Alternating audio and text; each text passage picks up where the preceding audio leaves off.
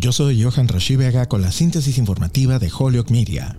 Una jueza federal en Florida dijo el lunes que un mandato de uso de máscaras en el transporte público de Estados Unidos es ilegal, anulando un esfuerzo de la administración Biden para reducir la propagación de COVID-19. La semana pasada, los funcionarios de salud de Estados Unidos extendieron por 15 días el mandato que exige que los viajeros usen máscaras en aviones, trenes y taxis, vehículos compartidos o centros de tránsito, diciendo que necesitaban tiempo para evaluar el impacto de un aumento reciente en casos de COVID-19. El fallo de la jueza federal de distrito Kathryn Kimball Mizell, designada por el presidente Donald Trump, se produjo en una demanda presentada el año pasado en Tampa, Florida, por un grupo llamado Health Freedom Defense Fund. La jueza Mizell dijo que el Centro para el Control y la Prevención de Enfermedades se había excedido en su autoridad con el mandato, no había buscado comentarios públicos y no explicó adecuadamente sus decisiones. No estaba claro si la orden entraría en vigor de inmediato. La Casa Blanca calificó el fallo de decepcionante y dijo que está revisando la información relacionada con la orden.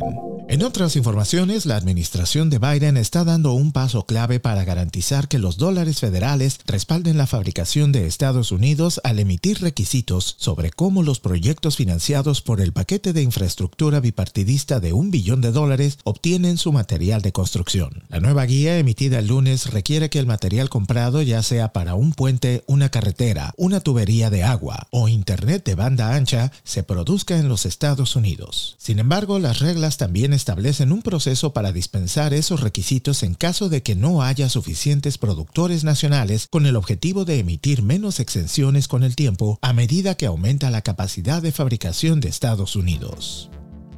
Yo soy Johan Rashi Vega y esta fue la síntesis informativa de Holyoke Media a través de WHMP.